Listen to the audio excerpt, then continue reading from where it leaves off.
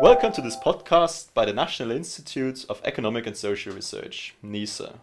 My name is Arne Hansche, a principal economist at NIESR, and this week I'm at Washington University in St. Louis.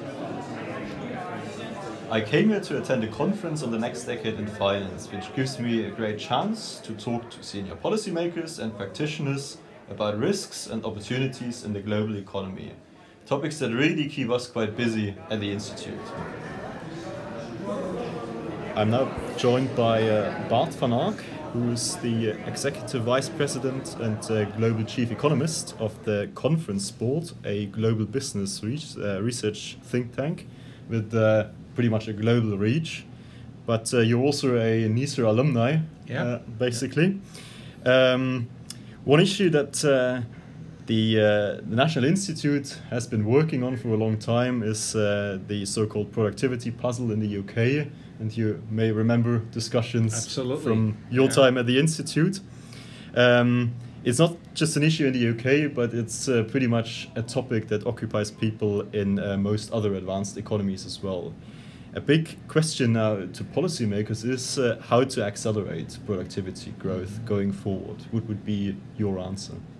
Yeah, it's actually really interesting. You start with the work that the National Institute has been doing this for many, many decades. And indeed, when I worked on that at NIESR in the late 80s, this was a bit of a UK problem, and a lot of the discussion was about the need for better vocational training, that the general education system wasn't quite preparing people well for, a productive job. And a lot of lessons being learned from Europe. And now here we are, 35 years down the road, it's a long time. And the problem seems to have widened. The problem in the UK, I should say, is still absolutely there. The productivity numbers have been quite weak. Productivity has been catching up for quite a while with the rest of Europe, and then it sort of started to slow down again. But a lot of the things that we were talking about at that time in the UK are now equally relevant for Europe. Okay. It does come back to... so no lessons learned, basically. Well, maybe, a lot has changed, of course, in that period of time. And one thing that changed big way is, of course, technology and the way that the digital economy, first what I call the old digital economy, the rise of the PC and the beginning of e-commerce and the internet, which was in the 1990s, early 2000s. But then more recently, the new digital economy, which is the rise of mobile and internet everywhere and at every time. And then, of course, data analytics and robotics and AI. So the type of technology has changed, and therefore the requirements on transforming our education and training system have changed. And I think a lot of European countries which may have been good in the old system, for example, Germany was always a great example, so was France, may perhaps have a hard time to adjust. Mm-hmm. So I would say, when it comes to the productivity issue, we really struggle to prepare workers for this kind of new environment. Mm-hmm. So we have these young kids coming out of school that actually are probably more and better able to deal with the technology than anyone else, but then to apply that technology in a business environment is something that we're not very well prepared for. We're not very good in setting up internships and apprenticeships and a whole new thinking about vocational training and education, mm-hmm. and those things. So it's really about the practice of, then using these technological skills. Yeah, the workplace. I think what we see, and I'm now referring back to the work that I'm doing at the Conference Board, where I work a lot more with companies to understand why it is so hard to implement this technology. Mm-hmm. And it really comes down to the way the workforce is adjusting to it. Organizations are set up as departments, and these departments quite often are silos, and mm-hmm. they had their own data, they had their own cultures.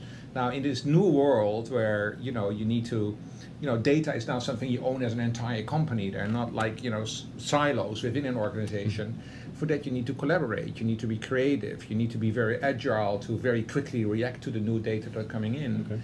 And that is something that you don't, you learn some of the basics for that in school, but in order to apply it in an organization is a whole different game. Some of that is technology, some of that is simply social skills. Collaboration I mentioned, but creativity, for example, conflict handling and all those kind of things are becoming much more important competencies for workers these days. Okay, great. Thanks a lot. I'm now talking to Javier Perez, who is Director of the International Economics and Euro Area Department at the Bank of Spain, the Spanish Central Bank. Javier, one of the issues that we think about quite a bit at NISR is risks to global growth forecasts. So I was going to ask you, what are the risks to global growth? Yes. Yeah, when you think of the main risks to global, from a very global perspective, certainly there is one which is like first order, which is like this protectionist war. I mean, like a trade war between the U.S. and China. So there, because it has like two dimensions. One dimension is like it distorts the flow of goods that go from one country to another. So this is global because we're quite interconnected overall. And second, because it creates a lot of uncertainty on everybody else. So we don't know whether tomorrow there will be another hike in tariffs or whatever, or whether tomorrow there will be another open front between the US and the EU. So this is kind of a major like an engine of uncertainty for global growth nowadays. Yet, in particular for the euro area, this let's say disruption of trade flows is very important. Why? It's more important than in the average, because the euro area is a much more open economy. Mm-hmm. So basically, what you trade, I mean, what we trade with between what we sell by export, what we buy with imports, weighs much more in our let's say wealth than in any other area like the US or China. So this is the first thing. Okay.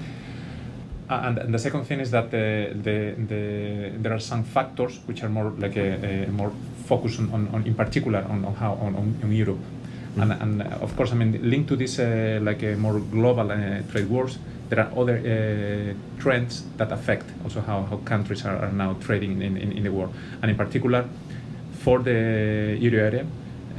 Like we have like a major trading partners which are affected by additional let's say shocks or perturbation, and mm-hmm. one clear case is the UK, because of course I mean we have now the Brexit thing. Mm-hmm. We don't know whether this thing is how it's going to be solved.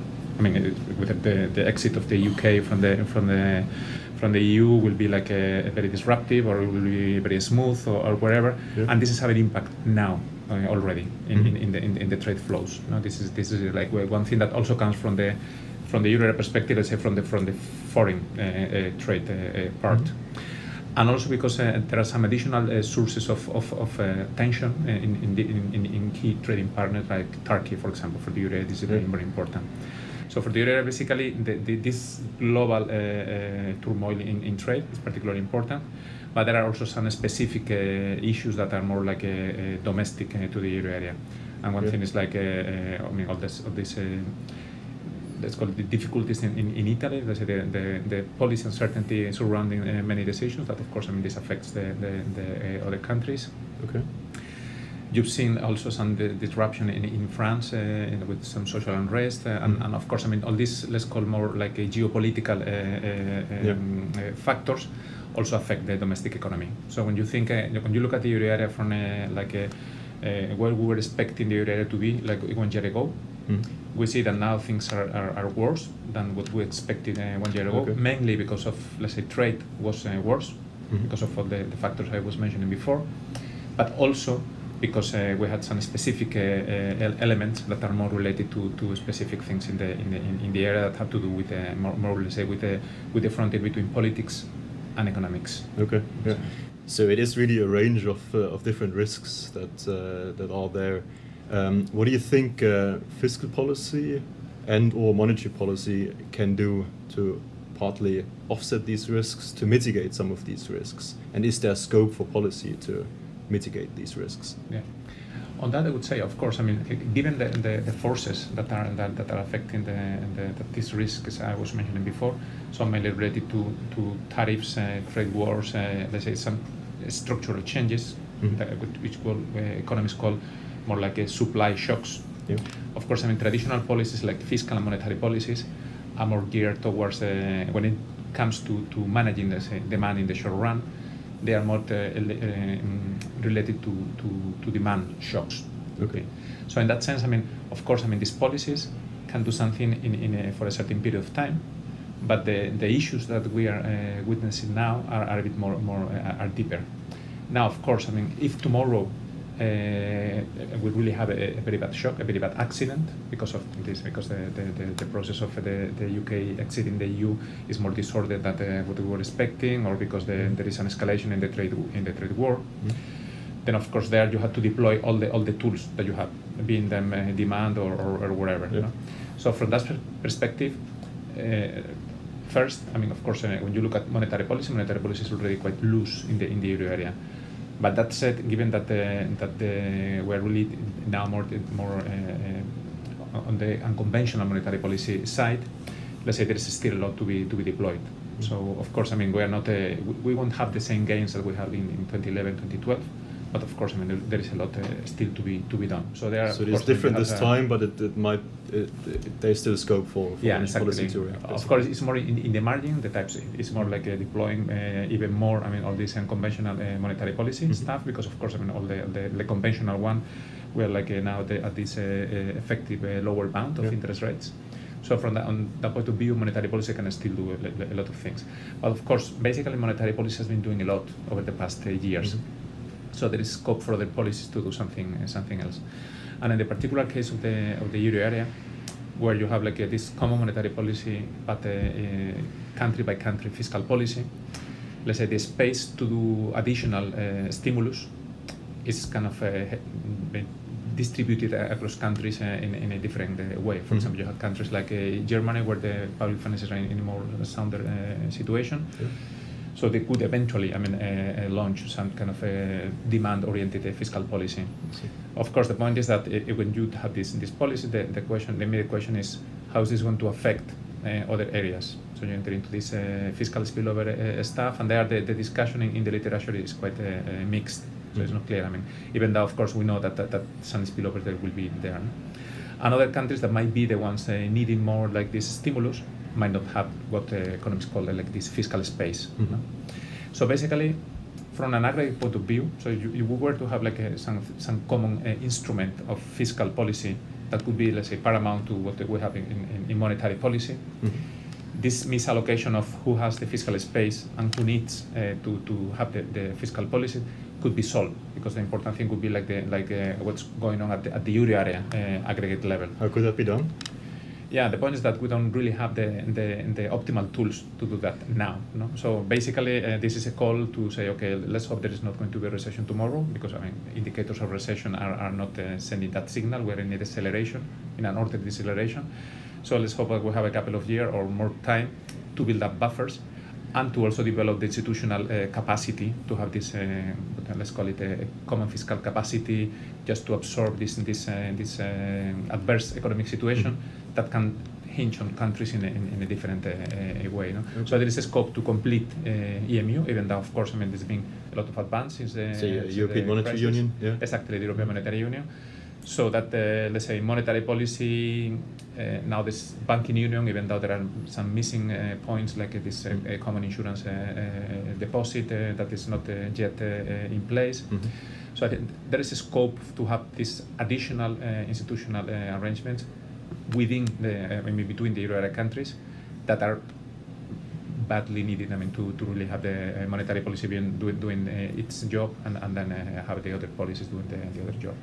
Do you see any upside risks? So is there a chance that growth prospects might be better than we currently think?